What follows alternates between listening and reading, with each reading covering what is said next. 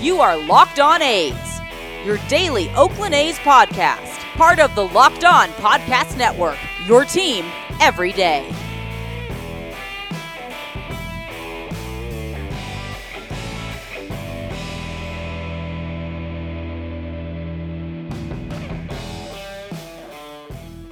How's it going, A's fans, and welcome to episode 168 of the Locked On A's podcast, part of the Locked On Podcast Network, your team every day. I'm your host, noted baseball fan Jason Burke, and on today's show, I'm going to be going over the Manager of the Year award winners, an update on Tony La Russa's DUI, and a question I got from a listener about Billy Beane's legacy in Oakland. So we got all that coming up for you guys today, but also today's show is brought to you guys by Built Bar. Go to BuiltBar.com and use promo code LOCKEDON, and you'll get 20% off of your next order.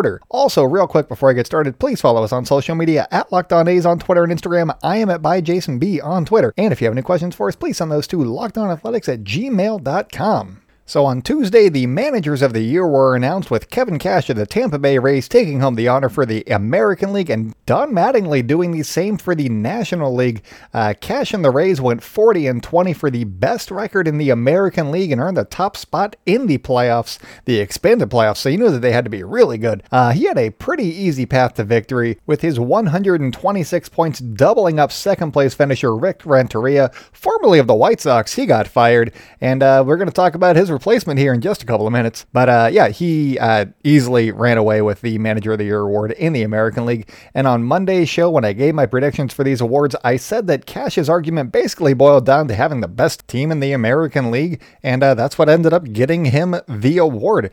Two voters did not include Cash on their ballot, and one voter, James Fegan, who covers the White Sox for The Athletic, slotted A's manager Bob Melvin first ahead of Cash, who he put in second place. So basically the argument for Bob Melvin in this case is that before the season started, the A's goal was to win the AL West. And before the season started, we also didn't know about the expanded playoffs and 8 teams in each league making the playoffs and all of that stuff. So Melvin got his team ready to achieve the goal. COVID happened. It was a short season. He still achieved his goal. And I think that is what ended up netting him a first place vote. Bob Melvin ended up with 22 points behind Cash's 126, so he was not close to first place at all. Renteria got 61, and then Charlie Montoyo of the Blue Jays, he got 47. And just for clarification, these votes were cast before the playoffs began, so that is why you see some of this stuff here. Kevin Cash, very deserving of the award, so congratulations to him. But moving over to Donnie Baseball, who made it a clean sweep for Florida managers to get the awards this year. He led the Marlins to a less than stellar 31-29 record. It was a good showing for the Marlins, but just one game above 500. But still, considering that they were an afterthought headed into the season, this is a big step forward for the Marlins. Good job on Donnie Baseball leading them in this shortened season to the number 6 seed in the playoffs in the National League. And I think that his path to victory in this one basically boils down to, in basically every hypothetical scenario where we had some wackiness in a shortened season that led to a weird postseason, the Marlins were the common goat in those scenarios. They're like, well, I mean, if the Marlins win, then it's not a real season. That was a very common theme before the season began. So the fact that they even made the playoffs and then won a series in the playoffs, that proves that, he was doing something good. Obviously, they didn't know that the Marlins would beat the Cubs in the playoffs, but they made it, and they did not just make it in. They had their spot for a few days, I believe. And I know that postseason results don't count in the voting and all that stuff, but the baseball world found out that the fish can pitch. And in their first series in the wild card round against the Cubs, they beat them in 2 straight games, so they didn't even need a third game. They were just like, yeah, Cubs, cool, whatever. You guys won a World Series a couple years ago? Gotcha. They outscored them 7-1 in 2 games. They were not allowing any runs. The Marlins had some adversity to go through with their COVID outbreak and just replacing guys at will because they needed to fill spots on their roster. So Don Mattingly did a pretty good job with this Fish team, and a good job on him. And according to the Baseball Writers Association of America, Mattingly is just the 5th manager to win the award after previously having won an MVP award, which he did in 1985 with the Yankees. The other 4 on that list are Frank Robinson, Don Baylor, Joe Torre, and Kirk Bleeping Gibson. He did it with the Diamondbacks, that jerk. And then the last thing that I got on Don Mattingly is that he was left off of 2 ballots entirely, while the other 28 had him as either the first or second place recipient. The 2 that left him off were both Nationals representatives. Collusion? Maybe. I don't know. I hadn't heard of the 2 people that cast their votes, not for Don Mattingly, so maybe it's collusion. We'll see. Anyways, tomorrow they're going to be announcing the Cy Young Award winners in each league, and I know that I picked Shane Bieber in the AL because I just refused to name the other 2 participants in this. They will be there for show. Shane Bieber's going to have a clean sweep. It's going to be pretty simple for him. For the NL, I believe that I came down on Jacob deGrom getting in a close one because people don't necessarily like Trevor Bauer. But I think that Trevor Bauer is the most deserving of the candidates. And then Yu Darvish is probably third. So, yeah, that's how I think that one's shaken out. Check the tape on that one. Go back and listen to Monday's pod and tell me if my memory is shot or if that is what happened. Because I write all of my show notes in a Google Doc and then I just erase everything from day to day. So I do not have proof unless I go back and listen. And I did listen to that episode. I just don't remember what I said. So let me know what I said. So far, I know that I am 2 for 4 with these awards, and I'm feeling pretty good about who I picked for Cy Young and MVP. So I might end up going 6 for 8, which not that bad, I would say, considering that, the other ones are kind of toss-ups. But moving on to something that doesn't fill me with joy, or someone that doesn't fill me with joy, and that is Tony La Russa. Jeff Passan of ESPN added some more knowledge to what happened when La Russa was arrested back in February while driving under the influence after obtaining the police report of the incident. According to the officer, La Russa appeared incoherent and kept referring to his Hall of Fame credentials. And during the arrest, he said that he was returning from dinner with, quote, a friend from the California Angels baseball team.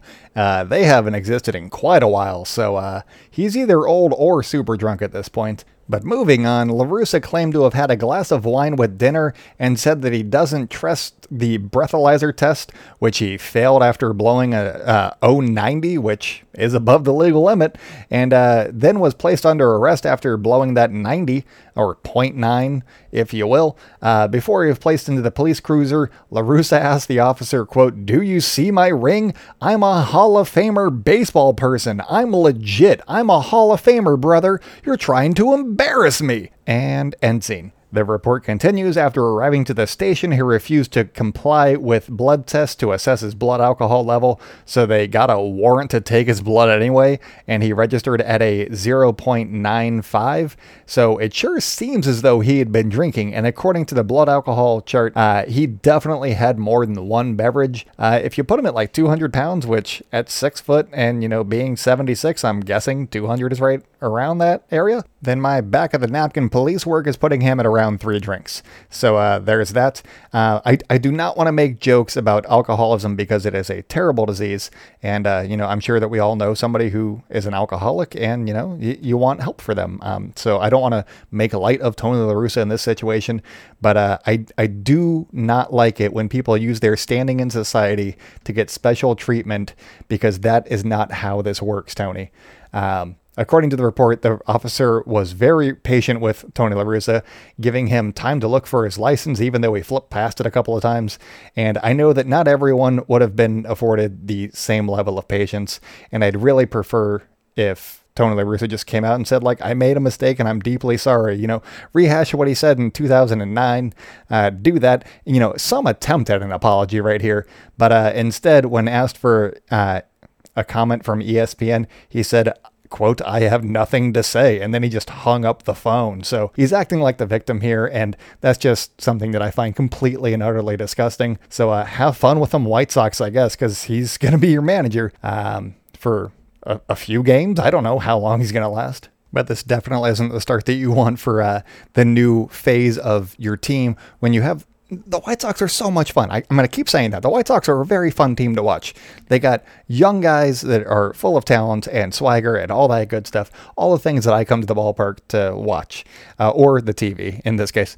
And then they hired Tony La Russa, who seems outdated anyways. And now he's got a couple of DUIs too, and it just doesn't seem like there's any reason to be rooting for the White Sox right now, other than the players on the field. Their management system's all messed up right now. And it starts with the owner at this point, because he's the one that wanted Tony La Russa, and it's not going well, Mr. Reinsdorf. So have fun with the mess that you created, man. Anyway, coming up on the show, I answer a question about Billy Beane's legacy, so stay locked in with Locked On A's. I'll be right back. Today's episode is brought to you guys by the best tasting protein bar ever. That's right, we're talking about Built Bar. The improved Built Bar is even more deliciouser. They have 18 amazing flavors, including nut and non-nut flavors. They have 6 new flavors, including caramel brownie, cookies and cream, cherry barcia, lemon almond cheesecake, carrot cake, and apple almond crisp. They also have their original 12 flavors.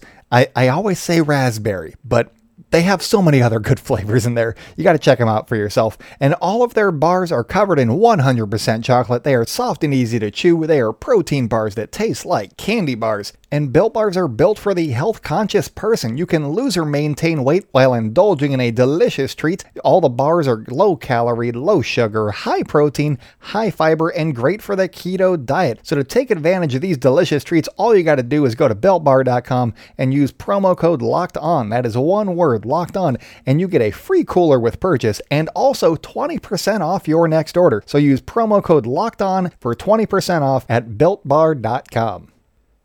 Welcome back to the Locked On A's podcast. If you guys are enjoying the show, please subscribe wherever you like hearing podcasts, and also tell a friend about the podcast, because we're doing A's coverage for you guys every day of your work week. So we're here Monday through Friday for you guys. Also, follow us on social media at Locked On A's on Twitter and Instagram. I am at ByJasonB on Twitter. And if you have any mailbag questions for us, like I'm answering right now, coming up in just 1 minute, you can send those to lockedonathletics@gmail.com. So I got an email a couple of days ago from one of our listeners, Russell, and he asked me 2 questions, but I'm only going to answer the first one today. The second one I'll get to by the end of the week, so hold on to your pants, Russell. I got you covered here in just a couple of days. Russell asked, if this was Beane's last go-around, what are your thoughts on his legacy in Oakland? He certainly made Oakland a lot more relevant than I think a lot of people would over the last 20 years, but does his lack of playoff success tarnish his legacy at all? So to answer that question, I'm going to go with yes. So stay indoors and celebrate good times, Oakland. I'll talk to you guys tomorrow. I'm just messing with you guys. Allow me to expand upon my yes answer.